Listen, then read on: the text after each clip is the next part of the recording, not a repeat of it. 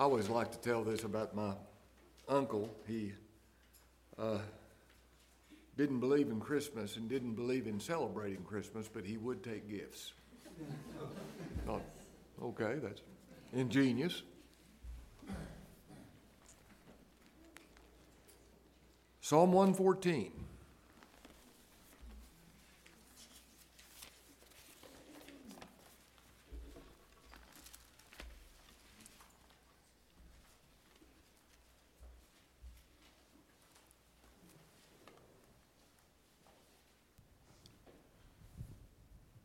When Israel went out of Egypt, the house of Jacob from a people of a strange language, Judah was his sanctuary,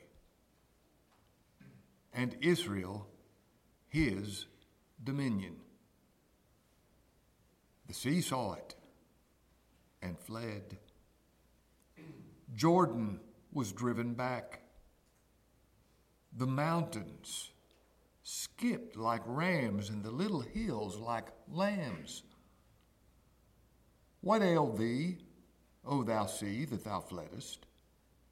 Thou Jordan, that thou wast driven back? Ye mountains, that ye skipped like rams, and ye little hills like lambs? Tremble, thou earth, at the presence of the Lord, at the presence of the God of Jacob, which turned the rock into a standing water, the flint into a fountain of waters. Let's pray. Lord, how thankful we are for this privilege of meeting together and opening your word. Lord, it's all vain unless you're pleased to bless it. Bless me in speaking. Bless the hearers in hearing. Lord, we thank you for the birth of thy dear Son. We thank you for his suretyship. We thank you for his life. We thank you for his death. We thank you for his resurrection and what he accomplished. We thank you for his present intercession, and Lord, how we anxiously await his return. We thank you for him, and we ask that we might be enabled to meet together in his name, that we might have his presence. Lord, we confess our sins. We pray for forgiveness and cleansing. How thankful we are for his precious blood that makes us sinless before you. Be with all your people wherever they meet together. In Christ's name we pray. Amen.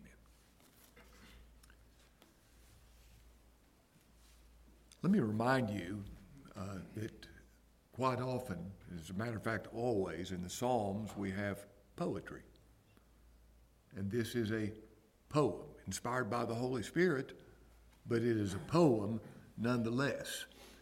And poetry uses images to evoke meanings in addition to what is said. Now let me repeat that. Poetry uses images to evoke meanings in addition to what is said. Now what does that mean? Well, look at verse 4 of this psalm. The mountains. Now think of a mountain range. Think of the Rocky Mountains. Think of the Himalayas. I mean, it's the biggest thing on the planet that we see. A mountain range.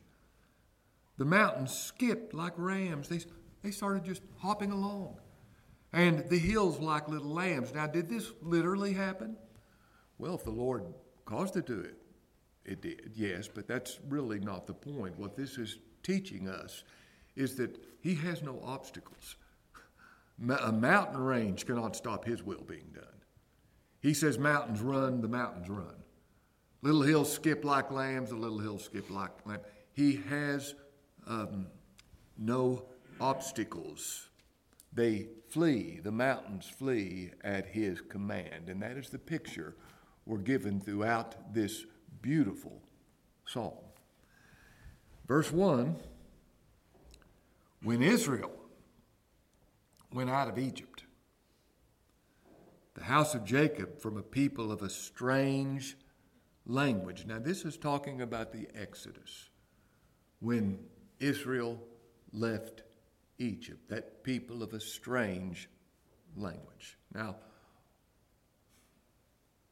when I hear the language of salvation by works, it's a strange language. It doesn't speak to me. It's contrary to my experience. I don't like it. As a matter of fact, it's offensive. It's offensive to God. It does not glorify God. It does not exalt the gospel of the Lord Jesus Christ. It's offensive to me. A strange, a foreign language. You know, we understand the language of grace.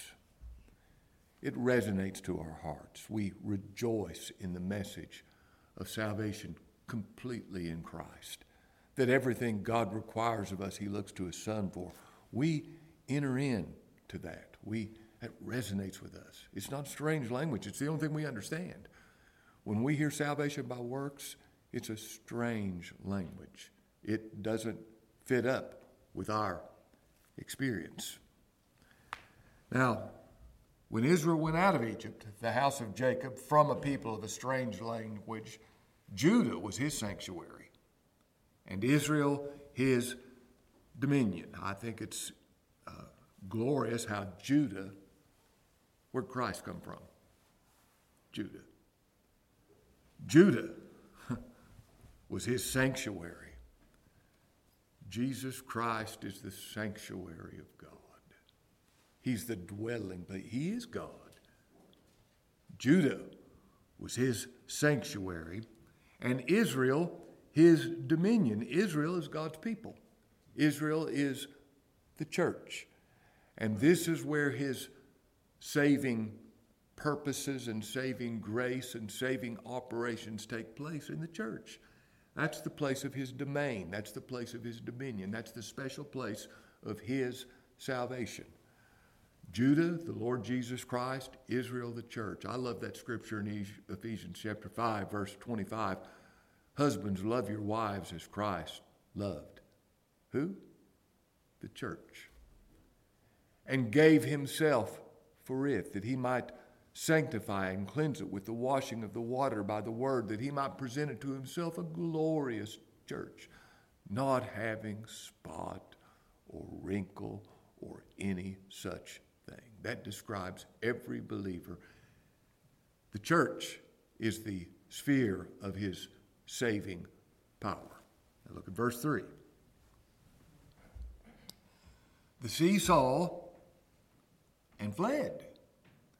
Jordan was driven back. Now, this is a reference to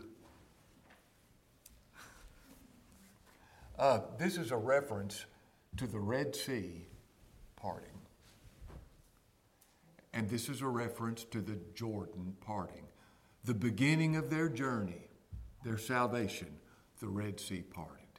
And they marched through. Can you imagine seeing that? And at the end of their journey, the 40 years in the wilderness, when it was over, the parting of the Jordan really representing death. Our life in this world starts with the Red Sea being parted, God saving us and us marching through the Red Sea by faith.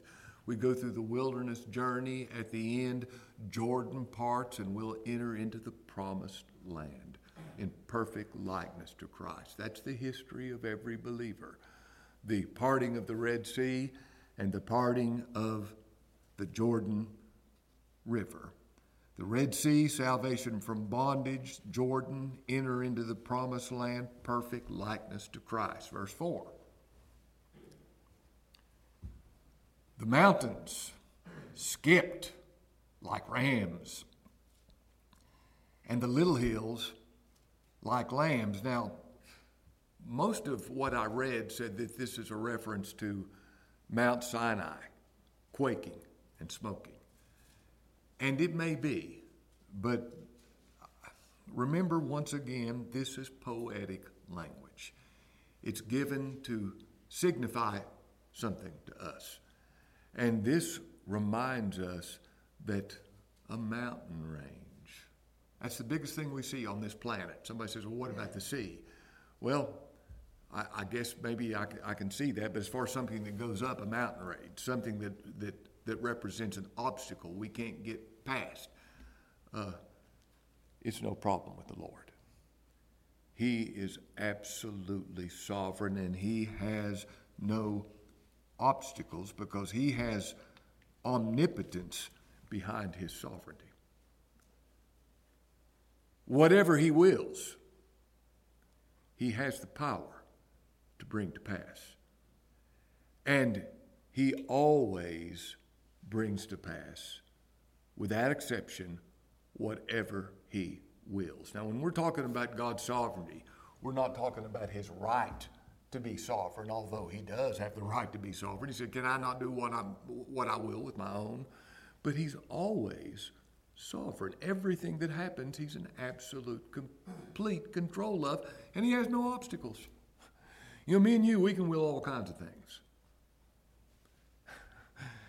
Will they come to pass? Well, if he wills them, but not just because we will them.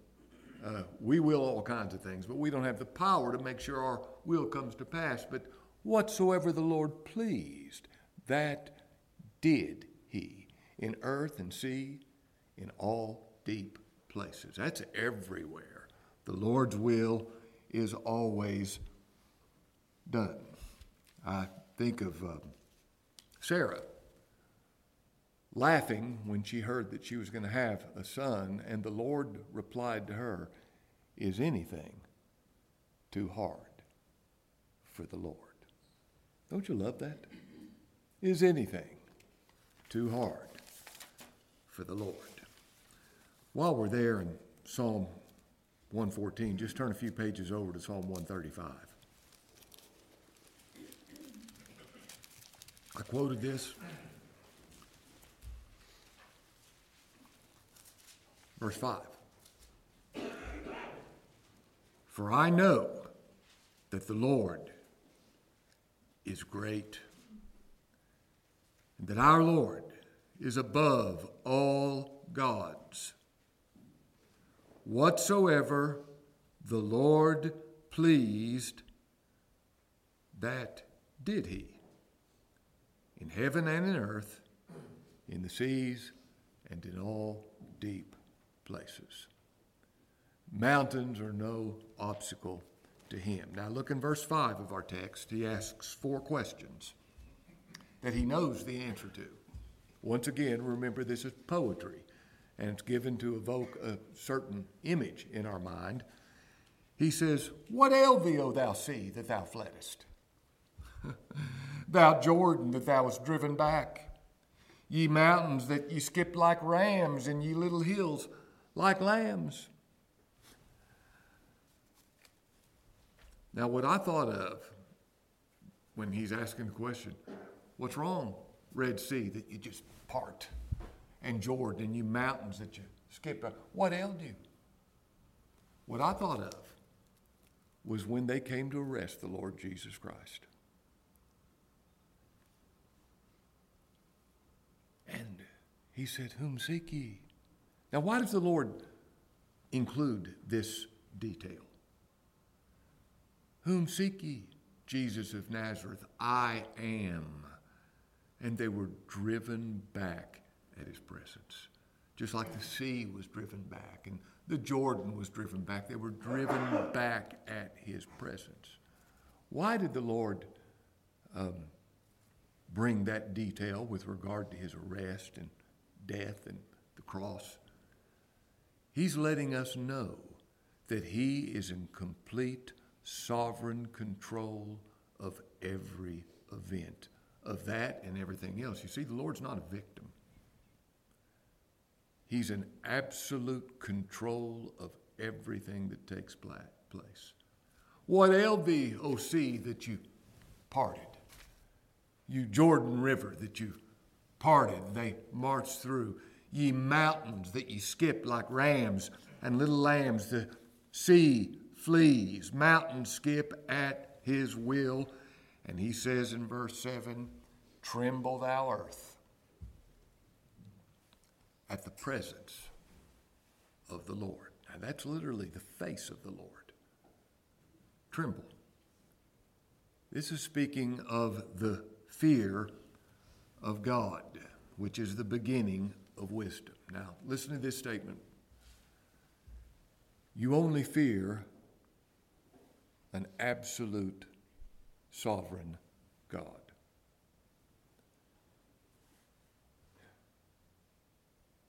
You only worship an absolute sovereign God. You only trust an absolute sovereign God. Tremble, thou earth, at the presence of the Lord. And look at this, verse 7. Tremble, thou earth, at the presence of the Lord, at the presence of the God of Jacob. Do you know that God calls himself by this name more than any other title? The God of Jacob. Now, who's Jacob? Well, if you know anything about Jacob, you know that he was like me and you. That's the best way I could describe it. He's like me and you. His name means a supplanter. He was a deceptive man. He was a sinful man. And God identifies himself as the God of Jacob. Remember that passage of Scripture? For the children being not yet born, neither having done any good or evil, that the purpose of God according to election might stand, not of works, but of him that calleth. It was said unto her, the elder shall serve the younger, as it's written, Jacob have I loved. Dwell on that. Jacob have I loved. And he said, Esau have I hated. Somebody says, well, that means he loved Esau less. Can God love less? Of course not. He's God. Malachi 3:6, I am the Lord, I change not, therefore ye sons of Jacob are not consumed. God is the God of Jacob. Now here's where I want us to spend the rest of our time. Which turned the rock into a standing water, the flint into a fountain of waters. Now, here we have the gospel. This is how we worship this holy, infinite, transcendent, glorious God. He turned the rock into a standing water, the flint into a fountain of waters. Turn with me to Exodus chapter 17.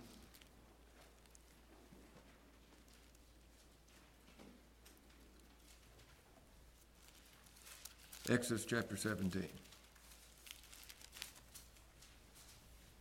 Verse 1. And all the congregation of the children of Israel journeyed from the wilderness of Sin after their journeys according to the commandment of the Lord, and pitched in Rephidim, and there was no water for the people to drink. Now this is shortly after the parting of the Red Sea. Wherefore the people did chide with Moses. They were upset. They were angry. They were resentful. They confront Moses. They're unhappy with the way things are going. And they confront Moses and said, give us water that we may drink. Notice the attitude. It's an attitude of entitlement, not a humble attitude, not a believing attitude. The way the Lord has already delivered us, he'll continue to deliver us. They have a prideful, arrogant attitude. Give us water that we may drink. And Moses said unto them, why chide ye with me? Wherefore do you tempt the Lord? That's what's going on. Moses said, I'm not the issue, the Lord is. Why do you tempt the Lord? Put him to the test. And the people, verse 3, thirsted there for water. And the people murmured against Moses and said, Wherefore is this that thou hast brought us up out of Egypt to kill us and our children and our cattle with thirst? After all they'd seen, yet this response. And Moses cried unto the Lord, saying, What shall I do with this people? They be almost ready to stone me. And the Lord said unto Moses, Go on before the people, and take with thee of the elders of Israel, and thy rod wherewith thou smotest the river, take it in thy hand. That's the rod he smote the Red Sea with, and it parted. And go, behold, I will stand before thee upon the rock in Horeb, and thou shalt smite the rock. Who was standing on the rock? The Lord says, I'll be standing on that rock. Smite the rock, and there shall come water out of it, that the people may drink. And Moses did so in the sight of the elders of Israel. Now you'll remember, Paul tells us that rock was Christ. Every blessing that you and I have has this as its source: the smitten rock. I think the imagery is so powerful. The Lord says, I must stand on that rock. How do you reckon Moses felt when he smote that rock knowing the Lord was standing there? But he was doing it because the Lord told him to do it. This is to typify the cross of the Lord Jesus Christ and the salvation, the water that comes from that rock. Now, he mentions it twice in our text. Turn with me now to Numbers chapter 20.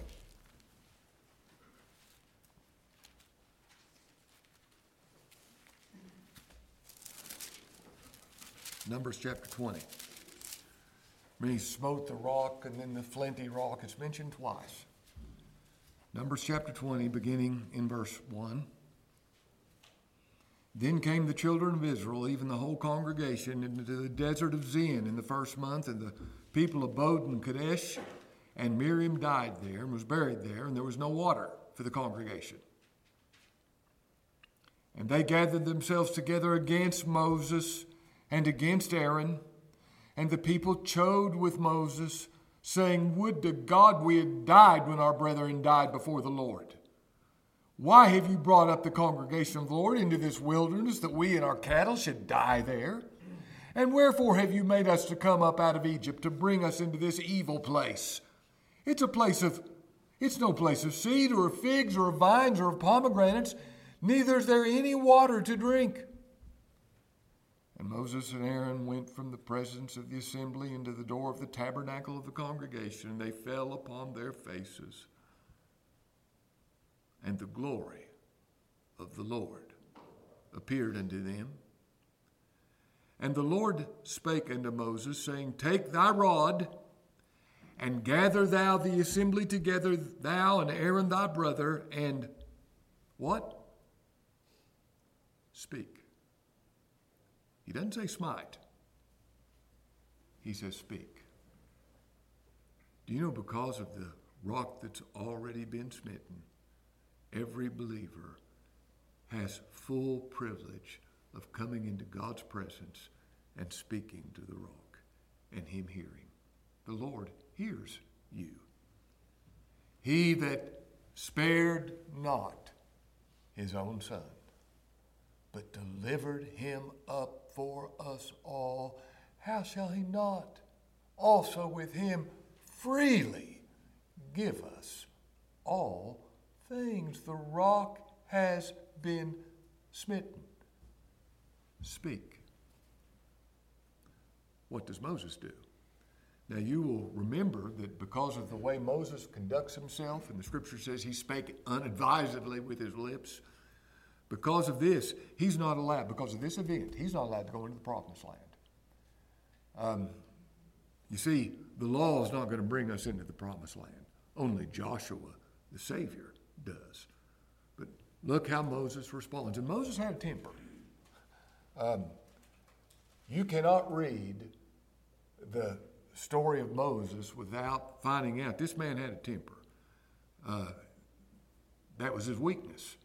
And here we see how he responds to these people. Verse 8. Take the rod, and gather thou the assembly together, thou and Aaron thy brother, and speak ye unto the rock before their eyes. And it shall give forth his water, and thou shalt bring forth to them water out of the rock. So shalt thou give the congregation their beasts to drink. Speak to the rock. And Moses took the rock from before the Lord as he commanded him, and Moses and Aaron gathered the congregation together before the rock. And he said unto them, Hear now, ye rebels, must we fetch you water out of this rock? Now notice how fleshly he's speaking. Must we fetch you water out of this rock? Moses, you don't have anything to do with water coming out of that rock. This is the Lord's work. It's not your work. But here he's so angry, and he speaks unadvisedly with his lips. And Moses lifted up his hand, verse 11, and with his rod he smote the rock twice. You know, the Lord is still merciful. The water still comes out, even through this act of disobedience on Moses' part. The water still flows from the rock. And the congregation drank, and their beasts also. And the Lord spake unto Moses and Aaron, Because you believe me not, to sanctify me in the eyes of the children of Israel. Now, this is how serious what Moses did was. This is a great type of the gospel. Christ is smitten once, never to be smitten again. He accomplished what he purposed. And now Moses presumes to, because he's angry, he smites the rock twice.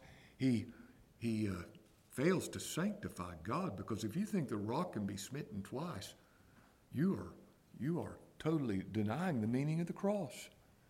And that's what Moses hears at this time. And the Lord spake unto Moses and Aaron, Because you believe me not, to sanctify me in the eyes of the children of Israel. Oh, may that be our only desire, what we say about him. What we say about him. And he said, you failed to sanctify me. That's the issue. You failed to sanctify me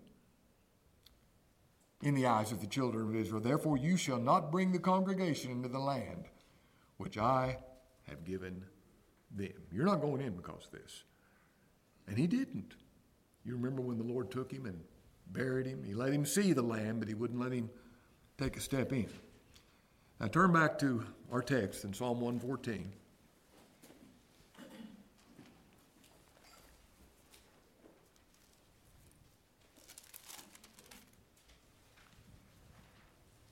Verse 7, Tremble thou earth at the presence of the Lord, at the presence of the God of Jacob, which turned the rock into a standing water, the flint into a fountain of waters. Now, why is this mentioned twice?